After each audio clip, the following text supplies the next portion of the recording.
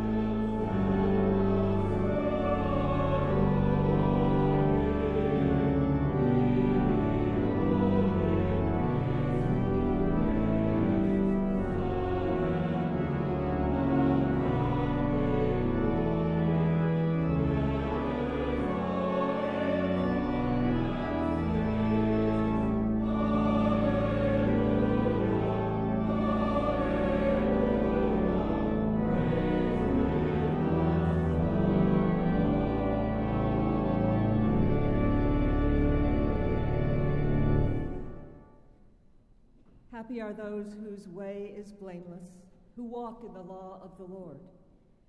Happy are those who keep God's decrees, who seek God with their whole heart, who also do no wrong, but walk in God's ways. You have commanded your precepts to be kept diligently. Oh, that my ways may be steadfast in keeping your statutes. Then I shall not be put to shame, having my eyes fixed on all your commandments. I will praise you with an upright heart when I learn your righteous ordinances. We praise and adore you, O God of grace, O Savior of our lives, O Spirit ever brooding over our chaos. Humble us, we pray, before your majesty in this hour, but also bow us down before your image hiding in friend and foe alike, until we see the light of Christ shining through the cracks of every merely human being whom you have sent our way to save us from ourselves and for the sake of him who came to seek and save the lost. In the name of the Father, and the Son, and the Holy Spirit.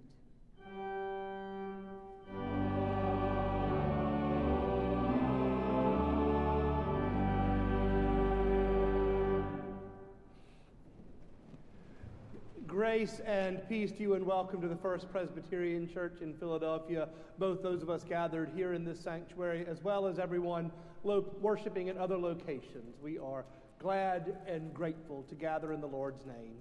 And because it is in Christ's name that we have gathered, our word of welcome is one that is extended with no qualifying adjectives at all whatsoever.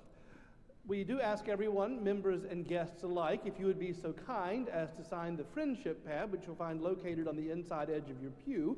If you will sign your name and send it down the pew and back again, that will give us the advantages of one another's names as we finish worship and move into fellowship. I'd also like to ask the last person to look at it to tear the sheet off and leave it on the top for the ushers. It makes their job a lot easier. We'd also be delighted if everyone would join us for a time of fellowship at the conclusion of this service in Old Buttonwood Hall, which is just out this door to my right, down a short ramp. And most importantly, what you will find there is the opportunity to gather together, as I said, in fellowship in our common life together. Our deacons have prepared some light refreshments so that we might nourish ourselves as we do exactly that. I'd like to highlight a few things from the announcements portion of your bulletin and a couple that are not in the announcements. The first is to call your attention to this insert. On one side, you will see an invitation to a fabulous concert next Sunday afternoon. If you've never heard Callie in her non-sacred role, there you are. You should. Callie has done jazz concerts here at First Church.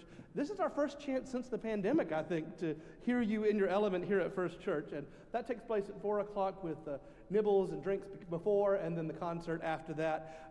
You may scan the QR code for tickets, or I imagine you can probably reach out to Andrew and he'll take care of you. On the back of that, you'll see a Lenten series upcoming on Frederick Buechner's book, Wishful Thinking.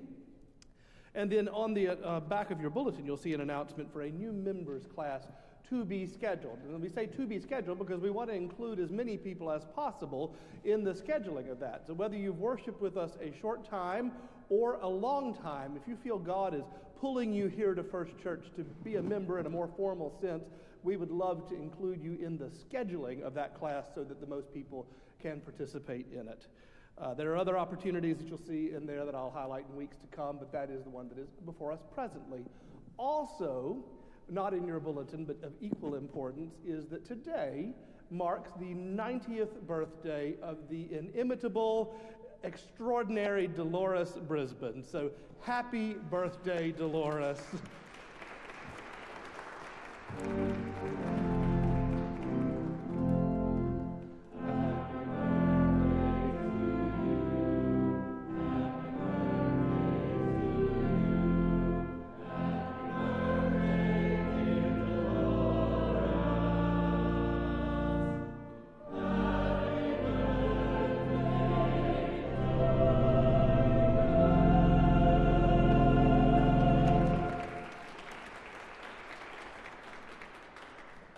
With all of these things noted, we now have a minute permission from Episcopal Community Services.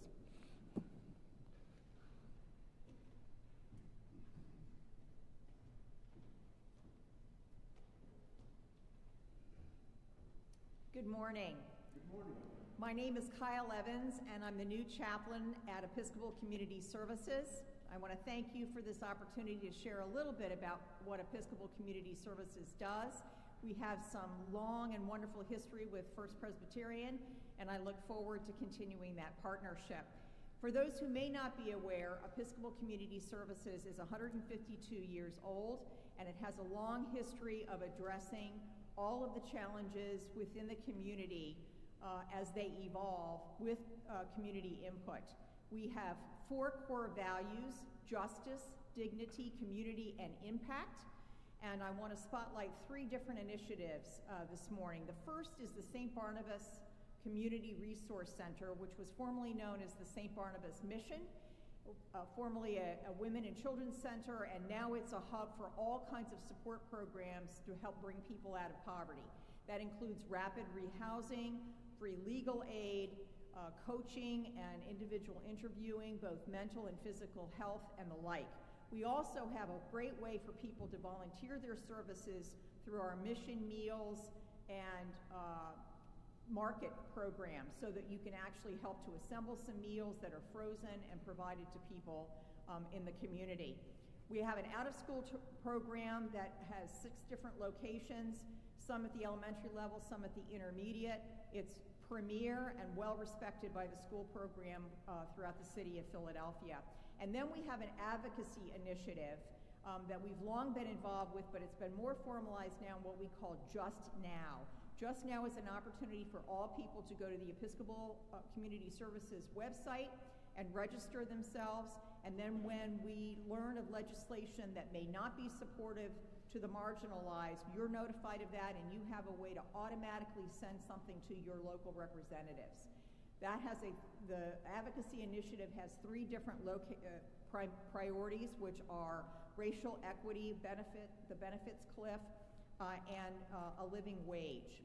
I just, in closing, want to touch on a quote from Martin Luther King, and that is that bending the arc toward justice is something that we can all have a hand in doing to make sure that that arc continues to go towards justice. So I hope that ECS and First Pres continue to do that work together. Thank you.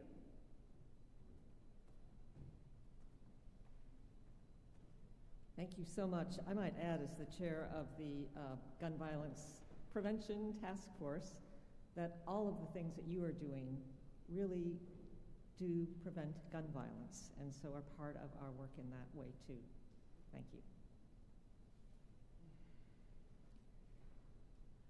Well, our feeble frame, God knows, and has in Christ ransomed, healed, restored, and forgiven us before we even ask.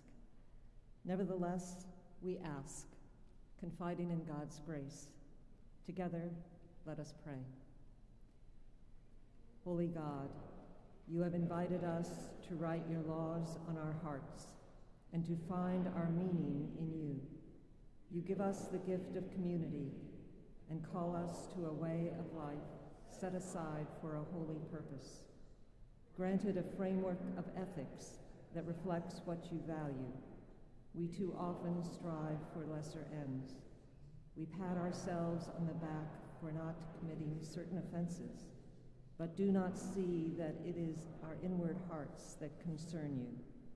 Forgive us, we pray.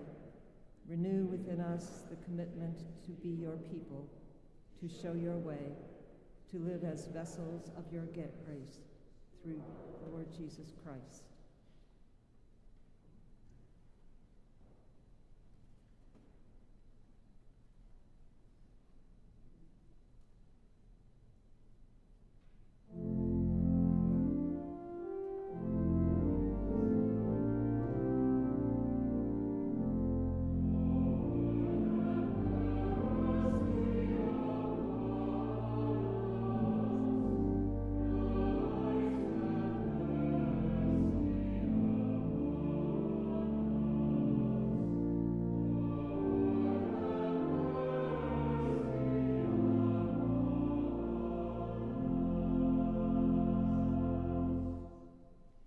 For as high as the heavens are above the earth, so great is God's steadfast love toward those who fear him. As far as the east is from the west, so far does God remove our transgressions from us. As a father has compassion on his children, so the Lord has compassion for those who fear him. For God knows how we were made. God remembers that we are dust. And in Jesus Christ, God forgives. Believe the promise of the gospel. In Jesus Christ, we are forgiven.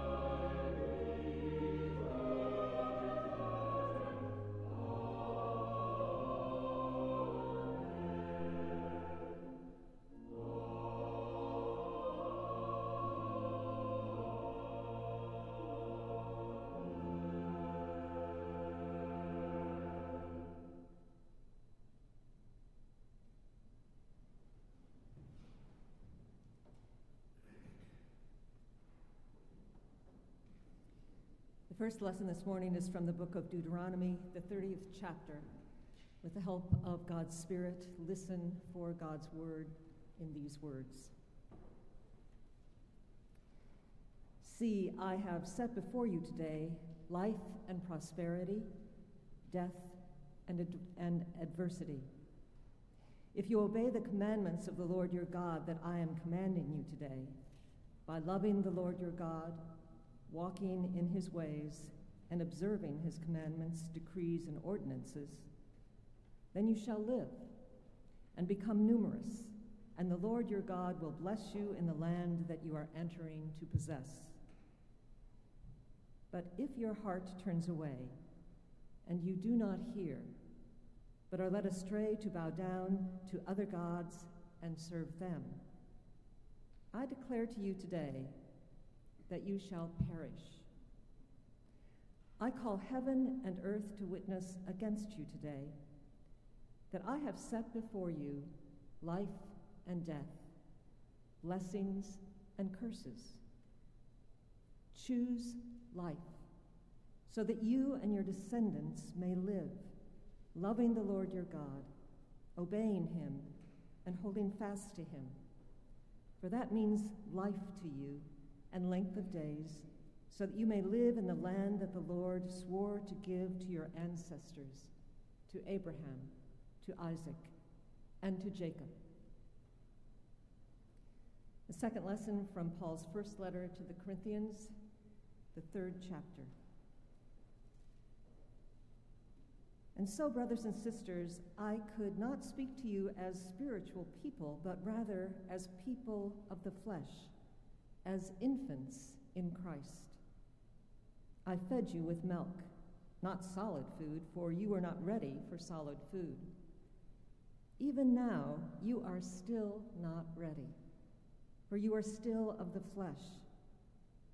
For as long as there is jealousy and quarreling among you, you are not of the flesh and behaving according, are you not of the flesh and behaving according to human inclinations? For when one says, I belong to Paul, and another, I belong to Apollos, are you not merely human? What then is Apollos? What is Paul? Servants through whom you came to believe, as the Lord assigned to each. I planted, Apollos watered, but God gave the growth. So neither the one who plants nor the one who waters is anything, but only God who gives the growth. The one who plants and the one who waters have a common purpose, and each will receive wages according to the labor of each. For we are God's servants, working together. You are God's field, God's building. According to the grace of God given to me, like a skilled master builder, I laid a foundation, and someone else is building on it. Each builder must choose with care how to build on it. For no one can lay any foundation other than the one that has been laid. That foundation is Jesus Christ. Now, if anyone builds on the foundation with gold, silver, precious stones, wood, hay, straw, the work of each builder will become visible, for the day will disclose it, because it will be revealed with fire, and the fire will test what sort of work each has done. If what has been built on the foundation survives, the builder will receive a reward.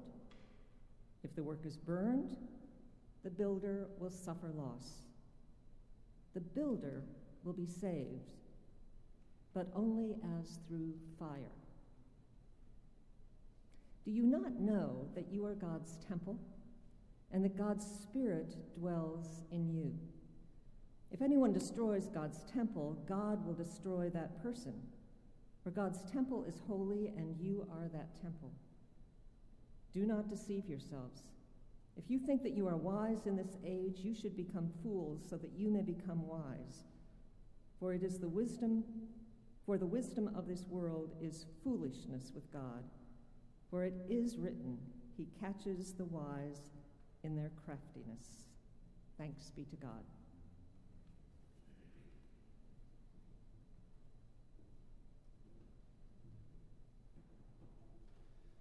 Our gospel lesson is from the Gospel according to Matthew, the 5th chapter, verses 21 through 37. We continue in the Sermon on the Mount.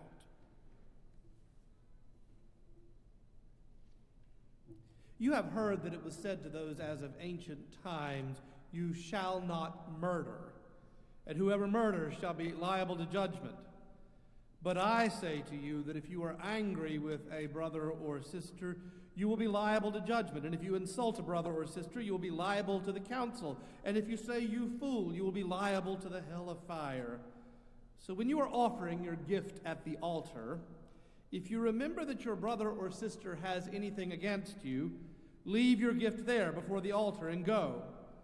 First be reconciled to your brother or sister, and then come to offer your gift. Come to terms quickly with your accuser while you are on the way to court with him, or your accuser may hand you over to the judge, and the judge to the guard, and you will be thrown into prison. Truly, I tell you, you will never get out until you have paid the last penny. You have heard that it was said, 'You shall not commit adultery.' But I say to you that everyone who looks at a woman with lust has already committed adultery with her in his heart. If your right eye causes you to sin, tear it out and throw it away. It is better for you to lose one of your members than your whole body to be thrown into hell. And if your right hand causes you to sin, cut it off and throw it away. It is better for you to lose one of your members than for your whole body to go into hell. It was also said, 'Whoever divorces his wife, let him give her a certificate of divorce.' But I say to you that anyone who divorces his wife, except on the grounds of sexual immorality, causes her to commit adultery. And whoever marries a divorced woman commits adultery. Again, you have heard that it was said to those of ancient times, 'You shall not swear falsely, but carry out the vows you have made to the Lord.' But I say to you, do not swear at all, either by heaven or on earth, for it is the throne of God, or earth, for it is his footstool, or by Jerusalem, for it is the city of the great King. And do not swear by your head, for you cannot make one hair white or black. Let your word be yes, yes, or no, no. Anything more than this comes from the evil one." This is the word of the Lord. Thanks be to God.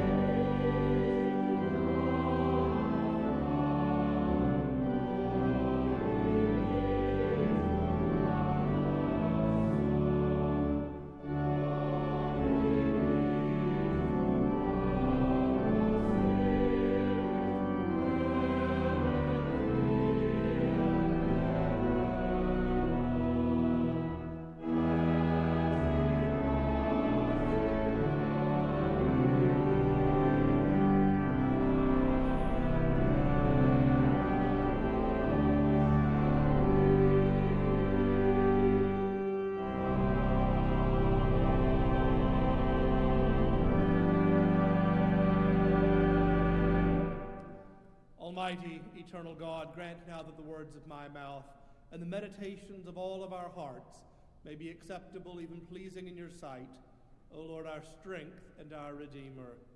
Amen.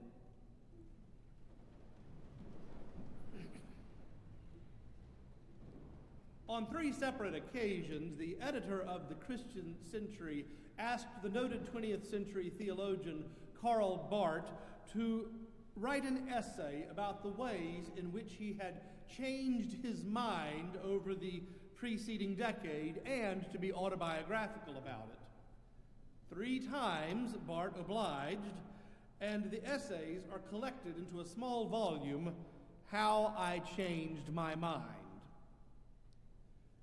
It is important sometimes to change the way we think. When we encounter new information, or when our old ways of thinking no longer serve the world we know, the ability to change one's mind, to grow and sharpen our understanding, no matter how sharp our understanding may have been before, is the heart of intelligence, to say nothing of compassion and empathy. Such, I suspect, was the case for at least some of Jesus' congregation as he preached his Sermon on the Mount. For some, if not a great many, the experience of living in faith with the law had strayed sufficiently from being a means of grace, a way of living fully and deeply faithful lives, that correction was called for. Since Jesus said that he came not to abolish the law, but to fulfill it, the first thing we need to understand is the law itself. When the Bible references the law, it doesn't mean what happens in courtrooms or judges' chambers or in the legislative bodies. It means a covenant. In the Bible, the law is God's covenant. It is God saying to the people, I will be your God, as God said at the giving of the Decalogue, and you will be my people, and this is how you will do it. This is how I want you to live. Because God's gift, the law is God's gift, so that God's people will know how to live well, how to live with integrity and kindness for one another. It is important for the church to clarify this over and over and over again, as many times as it takes.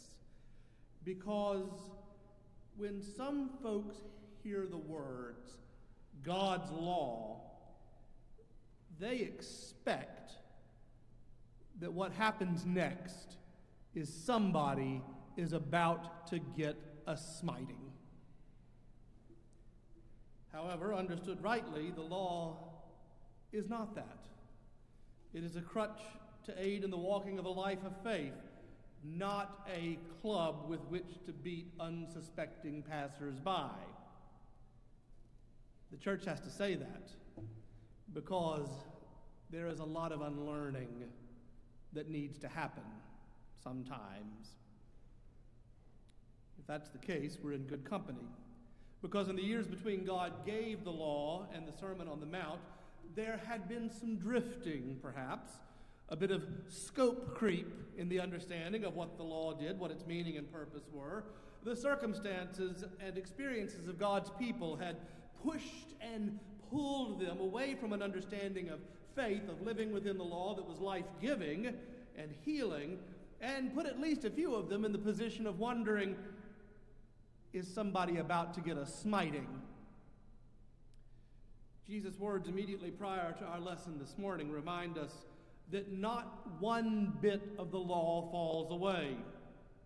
As he said, he comes not to abolish it, but to fulfill it. And I will grant you that there is nothing about this portion of the Sermon on the Mount that is an easy message to hear. His structure through this portion is to take a section of the law. That's what he does each time he says, you have heard it was said, and then he intensifies it. But I say to you, so that its message is crystal clear. And Christians in every age have struggled with what Jesus said. As I read back over some of the history of interpretation of this passage, I found so many variations on a theme that I began to wonder if scholars in every age have looked at this passage as if it were a mirror and seen their greatest fears and inadequacies reflected back to them. We could do the same. These words get at some of the very core things that affect us. Divorce, for one. Lust, for another. Honesty, or lack thereof, and its corrosive effects on community. It would be very easy to turn this portion of the Sermon of the Mount into a club with which to beat ourselves and passers-by. And that would be wrong. The law is a gift, not a curse. When Jesus turns his attention to honing the law to a sharp edge, it is not to slash at us, but it is to pierce our hearts.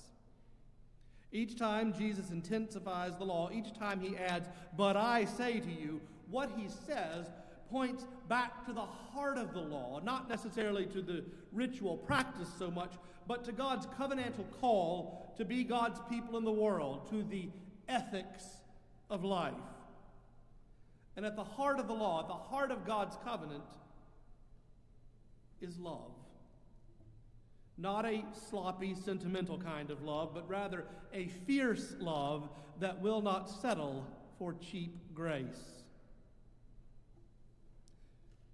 We may cheapen God's grace in many ways, but chief among those ways, I think, is approaching faith in such a way that it concerns itself only with what must I do in order that I might avoid suffering in the next life? How can I avoid being the subject of the cosmic smiting? Cheap grace is where we take a covenantal understanding of a relationship with the living God who calls us into communion with God and with one another, and we turn it into a set of rules that we must follow in order to inherit eternal life. Cheap grace is when we pat ourselves on the back for our good works, but leave our interior lives unexamined. Or worse, perhaps we do look inward, but that when we consider our own brokenness, we do so with a cavalier depravity that fails to recognize it as broken. Perhaps you will recall a phrase that explains cheap grace oft associated with Rasputin. It goes like this: I love to sin, God loves to forgive, it's a perfect arrangement. Rasputin's thesis on sin and grace has been modified and taken many forms through the years, but its approach to God's grace remains irreducibly cheap. When we run up against cheap grace, it is time to change our minds. German theologian Helmut Thielicke had this to say about this portion of Scripture: we should really stop to think about what this must have meant to those who were listening to him. After all, they were within a tradition in which God was taken with an immense seriousness. Every step was related to God and taken, as it were, under the eyes of God. From this, there had developed a system of legal prescriptions that kept a person constantly on tenterhooks and never allowed him to be certain of whether he had really measured up to the will of God. All of us know pretty well what this amounted to among the Pharisees. But we need, nevertheless, to guard ourselves against ridiculing this earnestness and being too quick to dismiss it as morbid legalism. Perhaps it really was a rather morbid form of taking God seriously, just as today, when we meet a hard, legalistic Christian, we sense a certain morbidity, and the effect that it has on us is always somewhat chilling and repulsive. But is it any less morbid not to take God seriously at all? Any less pathological than calling upon God only at marriages, funerals, and a few times when we are in a tight spot. And even for then, for the most part, only as a matter of form. Thielicke was right. We should stop to think about what Jesus' words would have meant to those hearing them for the first time. And we should stop to think about what they mean to us. Jesus' words, as he intensifies the law, pierce our hearts and turn us to the heart of the law, which is to the heart of God. Jesus' words turn us toward love, but Jesus' words do not sharpen the law in order to pierce the heart that it may kill. His words pierce the heart in order that they may heal.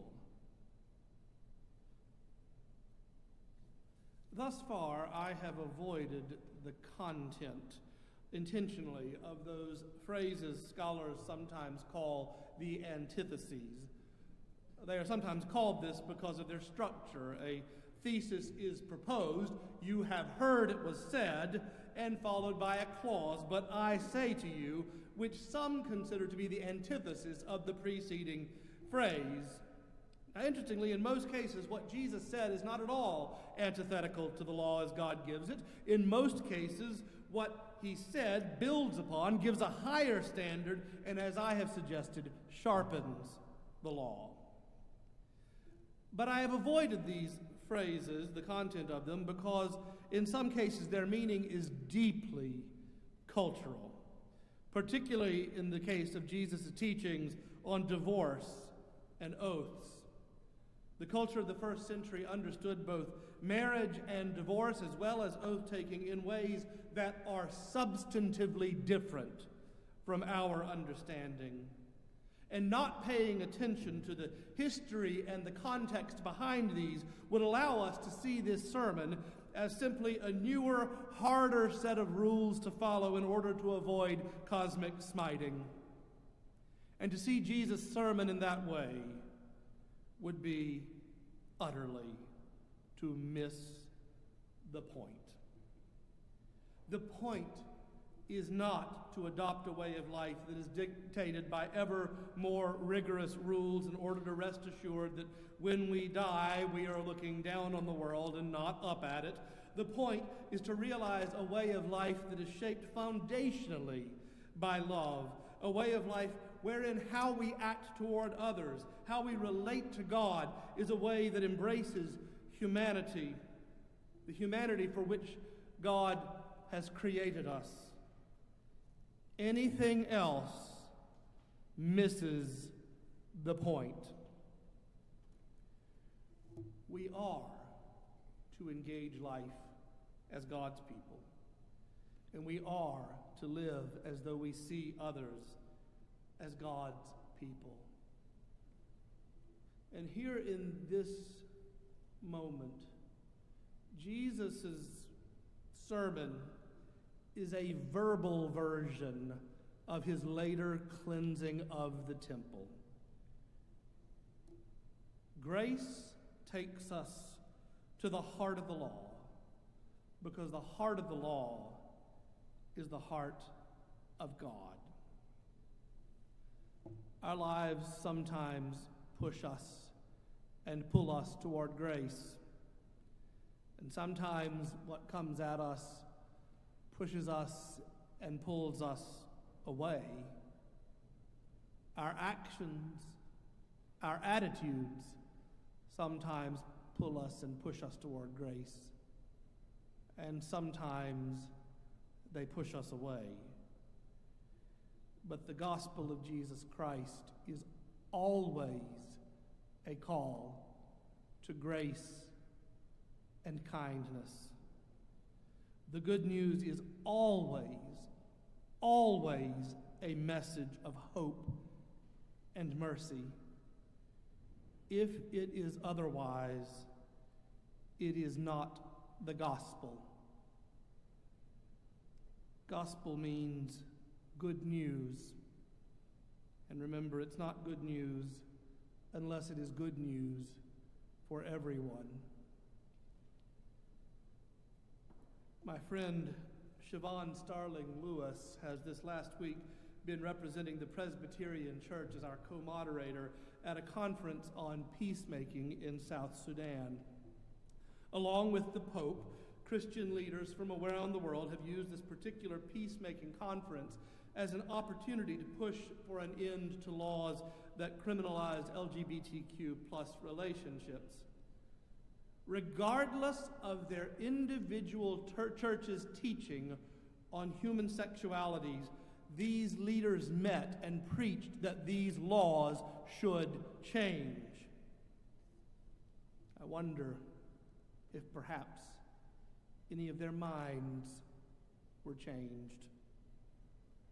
As I was reading and hearing about this gathering in Africa, my mind returned, grazed back over things I'd heard through the years, to a man named David Kato.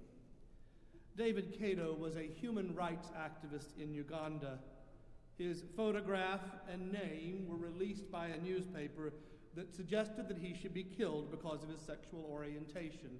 And within a short time, he was brutally murdered. The police investigated and released a report indicating that they believed it was nothing more than a routine home invasion.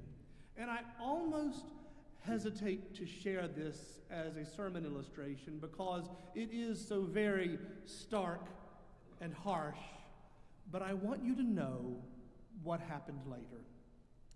At his funeral, the pastor did what no pastor should ever do at a funeral. He preached a sermon in which he taught that God's punishment would rest on those whose lives deviated from what he believed were God's teachings about human sexuality. And the congregation, knowing that what they were hearing wasn't the gospel, shouted the preacher down. They kept shouting until he stood down and walked away. And then, and this is the part I couldn't wait to share with you, as the congregation of his friends carried his casket to the grave, an Anglican bishop stood up and preached the good news of God's love and God's grace and God's forgiveness and God's endless capacity for reconciliation and restoration. It has been so many years. I honestly cannot remember the content of the sermon. I just remember hearing, "You have heard it was said, but I say to you." In the name of the Father, and of the Son, and of the Holy Ghost. Amen.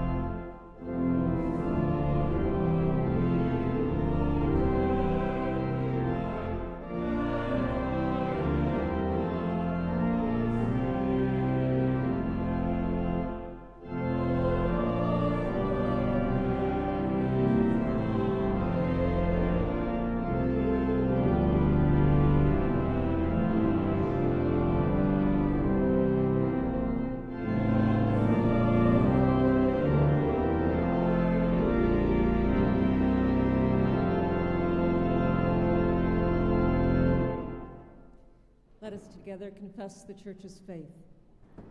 I believe in God the Father Almighty, maker of heaven and earth, and in Jesus Christ, God's only Son, our Lord, who was conceived by the Holy Ghost, born of the Virgin Mary, suffered under Pontius Pilate, was crucified, dead, and buried. He descended into hell. The third day he rose again from the dead. He ascended into heaven, and sitteth on the right hand of God the Father Almighty. From thence he shall come to judge the quick and the dead. I believe in the Holy Ghost, the Holy Catholic Church, the communion of saints, the forgiveness of sins, the resurrection of the body, and the life everlasting. Amen.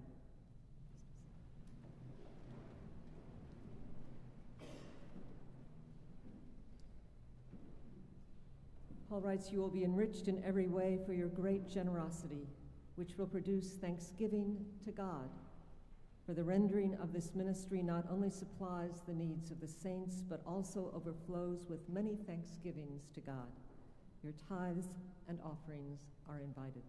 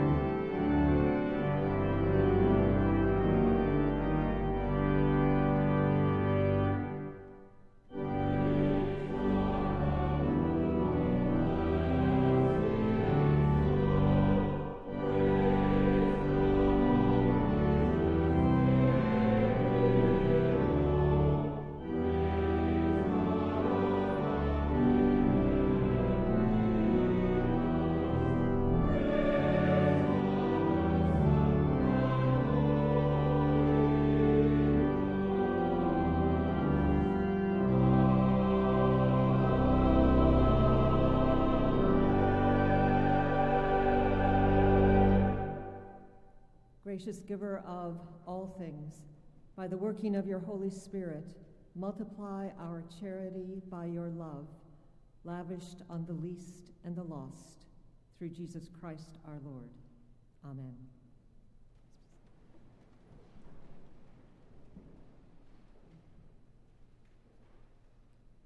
Let us pray. We come to you on this morning, gracious Savior of our lives, awash with praise and thanksgiving and astonishment that you have come to us, that you know us from the inside out, that you judge the thoughts and intentions of our hearts, that you see us naked and laid bare, and even so, that you look at us and love us. What language shall we borrow to thank you, dearest friend, as by your grace you have come so close to us that you see us just as we are. Help us more and more to see one another through the eyes of your love, to look upon every other we encounter as one for whom you have died, to live as one with those whom the world still judges as less and lacking. Because you have assumed all of our broken parts as your own, teach us to assume in the imaginations of our hearts the life of the mother on welfare, the addict who cannot will himself clean, the lone young man alienated, the prodigal squandering her life, the illegal alien desperate for a new beginning, the trans teen contemplating suicide, the unemployed worker who has given up, the parent grown cranky with age, the incorrigible child who cannot sit still, the colleague who judges us. Lead us more and more to assume the life of those we have distanced by our judgment. For we, no less than they, live in need of your mercy, your grace, your redeeming love. We pray in particular for the survivors in Turkey and Syria, whose losses are literally unbearable, and yet whose cries to heaven and highest heaven are held in your broken heart.